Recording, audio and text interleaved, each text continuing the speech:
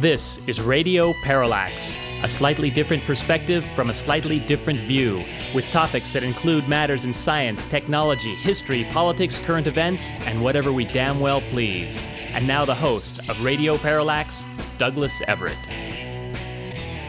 And by the way, we probably should clarify, and perhaps should have done this many years ago, that yours truly, in fact, is not the Douglas D. Everett, who is a Canadian automobile dealer, lawyer, and retired senator from Manitoba.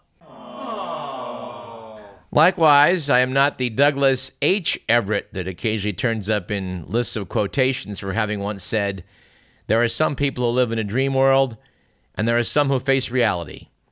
And then there are those who turn one into the other." Which, frankly, I think is only a fair to middling quote. And not coincidentally, will not be our quote of the day today. In fact, we weren't able to find a great deal about Douglas H. Everett. When I pulled up his picture on the internet, I noticed he is wearing what appears to be an astronaut suit. We hope he is, in fact, an astronaut. And just to fully cover this subject today, we would note I'm also not the Douglas Newton Everett, who was an American ice hockey player. Douglas Newton competed in the 1932 Winter Olympics, but passed away in 1996. And, we really are confused at this point because trying to find out more about Douglas H. Everett wearing the astronaut suit, apparently he's written several books titled Colloid Science, Volumes 1 through 4. Mr. Everett, we're not sure if it's the same one or not, apparently also wrote Ions in Macromolecular and Biological Systems, along with co-author B. Vincent. And if you know anything about any of these guys, don't hesitate to drop us a line at info@radioparallax.com. And who the heck knows, maybe one day we'll be able to say, Douglas Everett, welcome to Radio Parallax. At any rate, let's begin this program as we like to do with On This Date in History. I should note as we begin that we may or may not be joined by some old pals or new pals on today's program. There's so much backlog that, well, we're just going to do our best to debulk our collected materials which have been set aside for this program. If we stacked it all on top of each other right now, it would be about 2 feet high. At any rate, our date in question today is the 7th of February. And to cut Mr. Merlin off before he asks me, I would emphasize that there are, in fact, 2 R's in February, and they are both pronounced. Something we've been pointing out for the past decade on this program, apparently to no avail, as people seem to keep referring to this month as February. It was on February 7th in 1569 that the Spanish Inquisition established a branch office in South America, which was awfully considerate of them, don't you think? Of course, I was noting on Bill Maher last night, he was talking about Cardinal Ratzinger, currently our Pope Benedict XVI, who ran the office in the Vatican that is the direct descendant of the office of the Inquisition. We'll have more to say about the Catholics later on today's program. And I would add, yes, I am a fallen Catholic myself. Boy, here's what we need to get Pamela Taylor on to talk about. For it was on February 7th in 1788 that a flotilla of British ships bearing 730 transported convicts and 250 free persons established a settlement along the southeast coast of Australia in Sydney Cove. The settlement would grow into the modern metropolis of Sydney. One of, I must say, the world's most beautiful cities.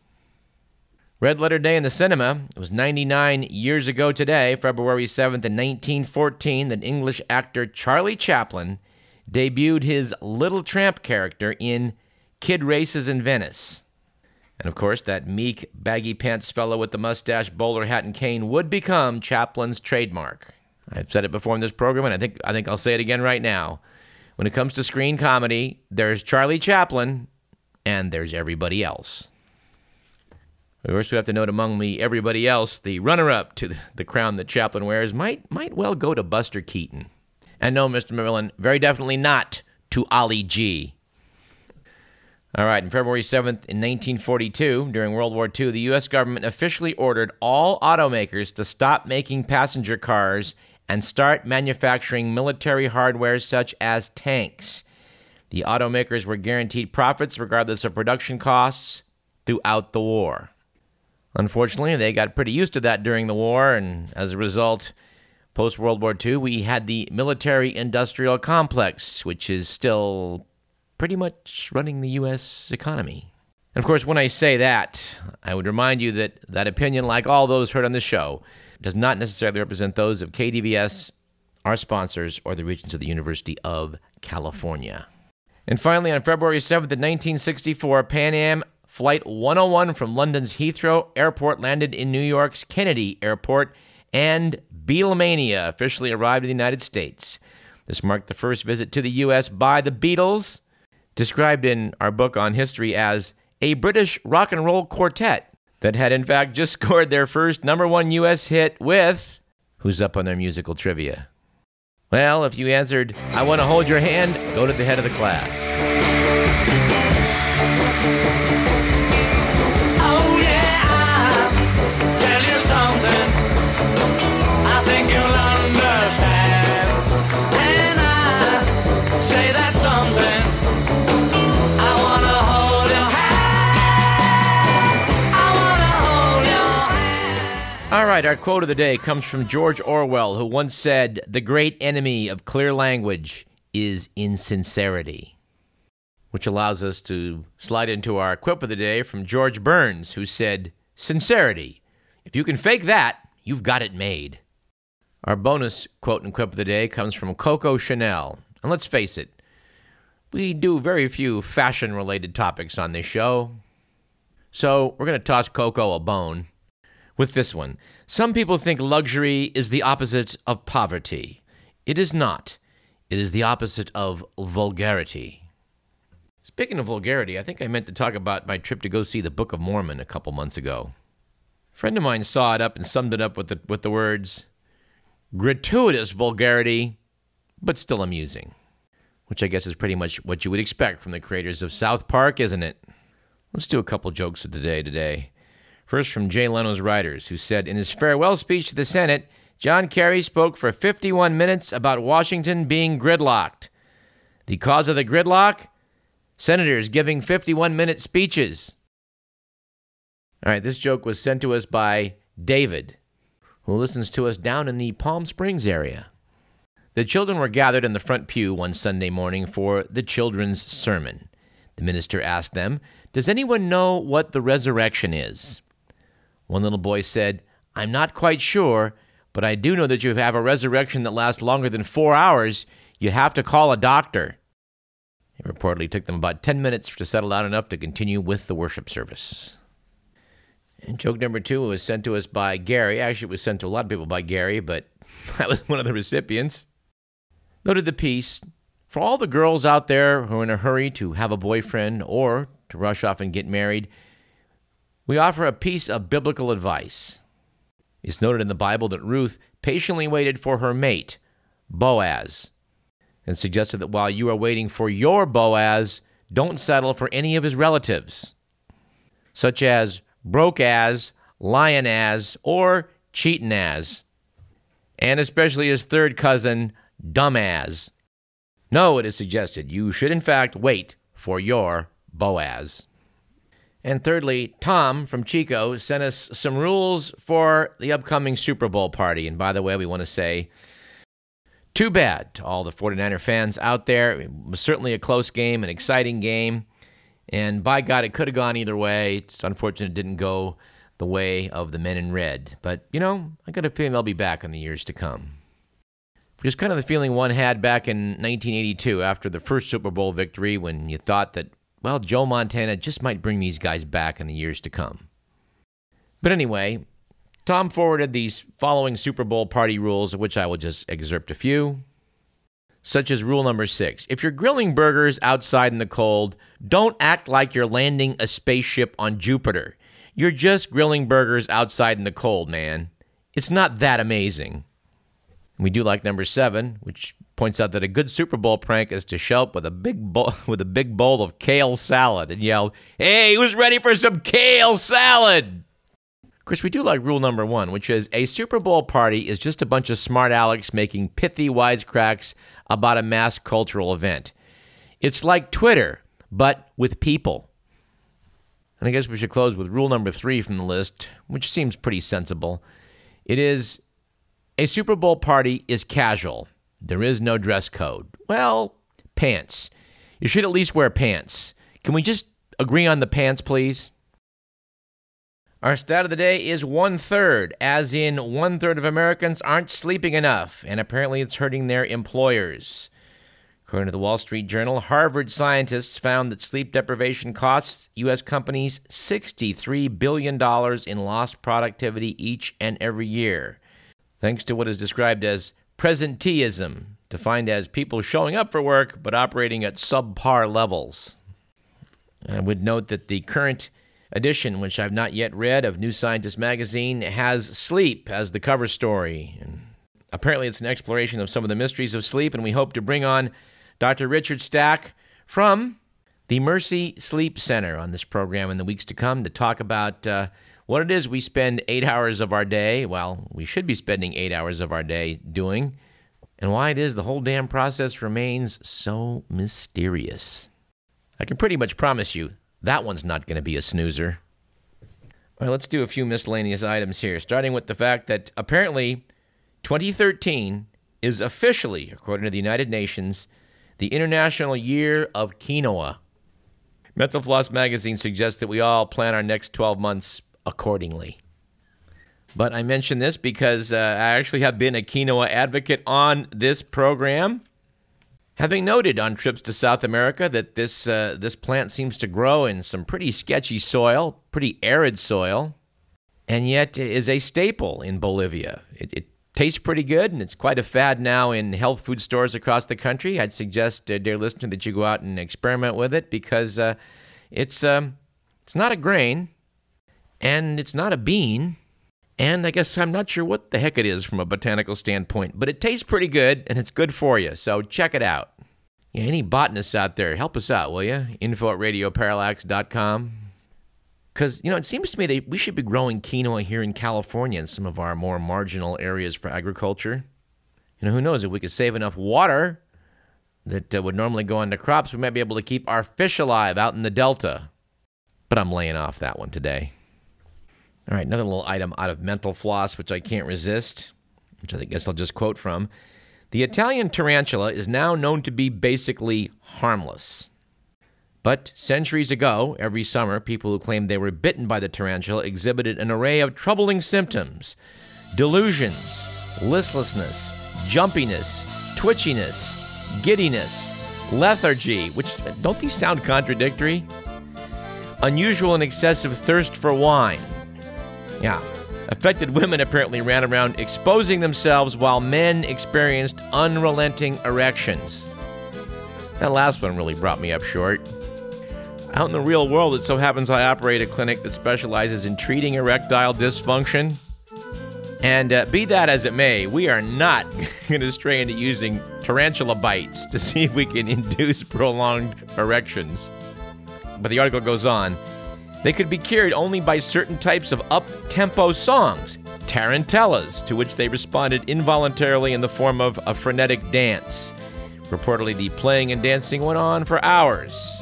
The cure could take anywhere from 3 to 8 days. During this festival, villagers who'd been bitten in previous years often experienced a recurrence of the disease from hearing the music, and they began dancing as well. Yes, I do believe this comes somewhere under the heading of mass hysteria.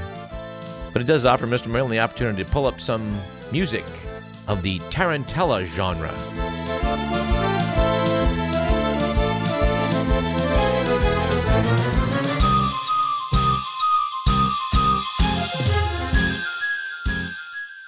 Now, we're not going to be joined by Sean Minton on today's program. Hopefully, Sean will join us in the weeks to come and hopefully bounce off this letter to the Sacramento Bee off of him from Warden Wong. Mr. Wong posed the question, a new dynasty? I had to chuckle when I read the special section of the Super Bowl. I thought it was a bit premature since San Francisco hadn't even won the game yet to start a new dynasty. I also noticed that all the Bee sports writers picked the 49ers to win.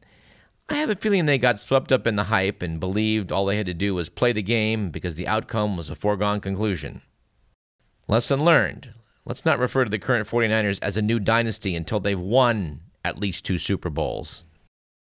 And here's an item that we also cannot resist, at least yours truly cannot, having advocated repeatedly that it's time to get rid of the worthless penny in America. Well, in America, gridlocked as we are, as John Kerry so aptly points out, we just can't seem to manage that. But Canada is going to bite the bullet and do it. On Monday, the Royal Canadian Mint officially ended its distribution of 1-cent coins to financial institutions. Noted a piece by Rob Gillies, while people still may use pennies up north, the government has issued guidelines urging store owners to start rounding prices to the nearest nickel for each transaction. Electronic purchases will still be billed to the nearest cent.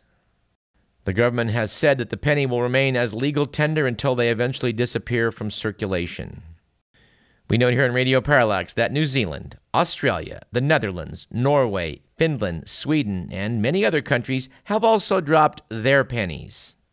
Our Treasury Department, the U.S. Treasury Department, has said the Obama administration has looked at possibly using cheaper materials to make the penny, which, in case you don't know, is being made of zinc now for the past, couple decades, with only a small amount of copper. Back in 2002 and 2006, then Representative Jim Colby of Arizona failed to get his bill through the House of U.S. Representatives, which have stopped the penny. It's noted that the American Zinc Lobby has been a major opponent of suggestions that the penny be eliminated. I wonder why. But last April, John Fund, and I can't believe I'm quoting from nationalreview.com, but what the hell? Like a stopped clock? They got to be right once in a while. Mr. Fund pointed out that if you drop a penny on the street, no one even bothers to pick it up. An MIT scientist calculated that we each spend 2.4 hours a year counting out pennies in stores. For the piece, Mr. Fund did some math and said that if we eliminate the penny and round it to the nickel, well, consumers will lose. We'll lose the tune of about $18 a year. So I guess the question is, as far as you're concerned, dear listener, is $18 worth 2.4 hours of your time? Well, we did the math to conclude that if you're making under $7.50 an hour, it might be worth it to count your pennies. If you make more than that, it ain't. Hey, you know what? We're eating through this segment and we haven't done the good, the bad, the ugly yet. Let's correct that deficiency.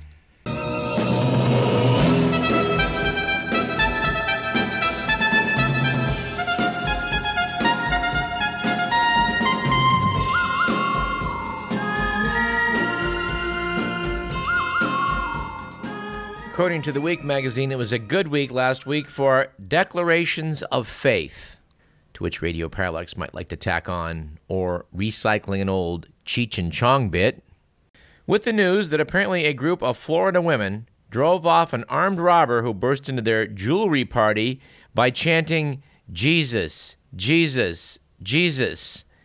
Said homeowner Jackie Hagler, the intruder ran out the door as fast as he could go.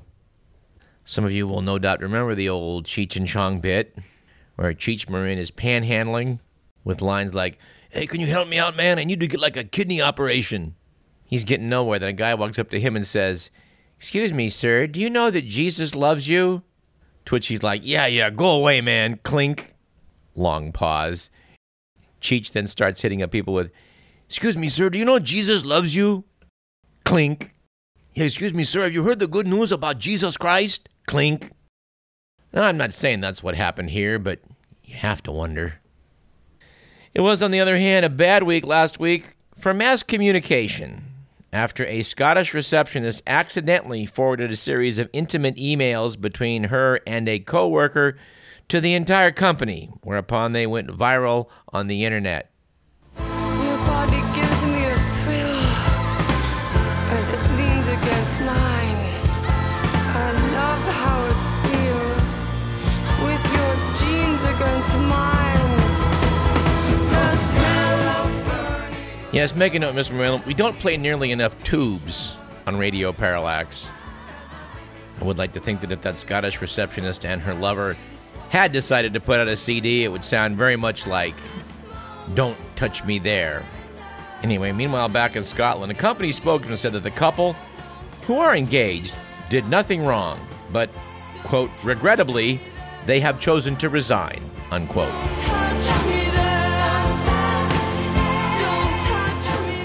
And finally, it was an ugly week for all the news that's fit to print Russian style.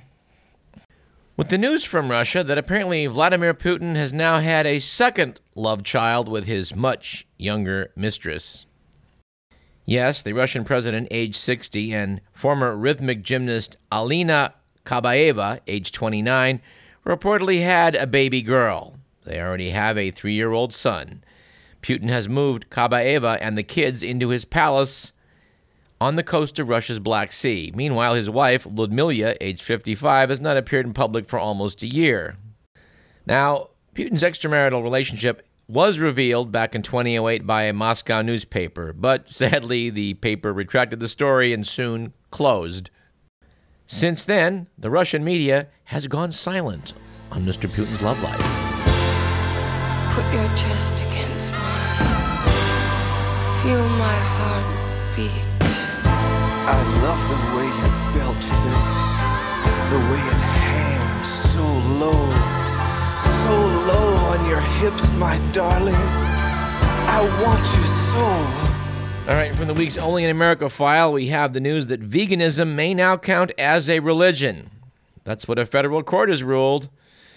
Apparently, someone named Sakile Chenirzra, a strict vegan, was fired from her job at a Cincinnati hospital because she refused a flu shot that's produced using chicken eggs. A court ruled that her discrimination lawsuit may proceed since her veganism has a, quote, sincerity equating that of traditional religious views, unquote. You know, we'd like to think that Radio Parallax has a sincerity that's equating that of traditional religious views. And if we can find a way to get us a tax-exempt status like the Church of Scientology, well, we're just going to have to work on that. Oh, and yes, we are trying to get Lawrence Wright to come talk to us about his book, Going Clear on Scientology. We're still working on it. Well, we've got to take a break, and we'll do so in a moment. But I just want to note regarding our story about Italian tarantulas that while I was out in the garage a couple of days ago, in fact, pawing through some old K-Deviations copies to extract some of the interviews whose transcripts appeared in the publication, I felt a bit of a pinprick as I was reaching down to move the papers, which had been on the floor for some weeks. It felt like something bit me, and it appears that something did. As I pulled the papers aside, I noticed that, oh my goodness, yes, there appears to be some black widows here. Upon further investigation, I uncovered what appeared to be a mama black widow and a few adolescents. The mama was not where I'd had my hand, so apparently one of the juvenile spiders bit me.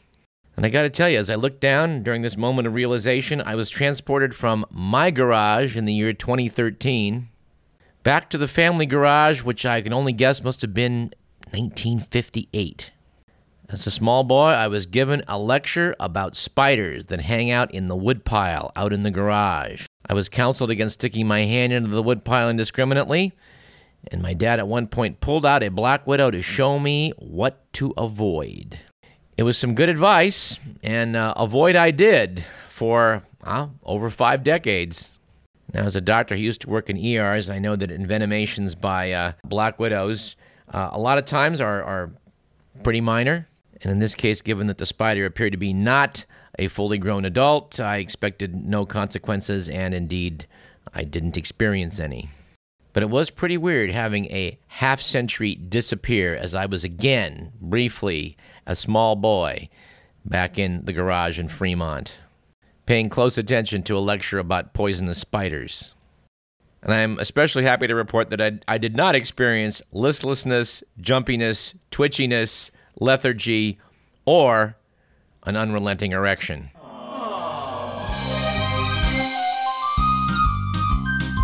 And I really do think we need to take a break, so let's do that. I'm Douglas Everett. This is Radio Parallax. We got plenty more in segment 2.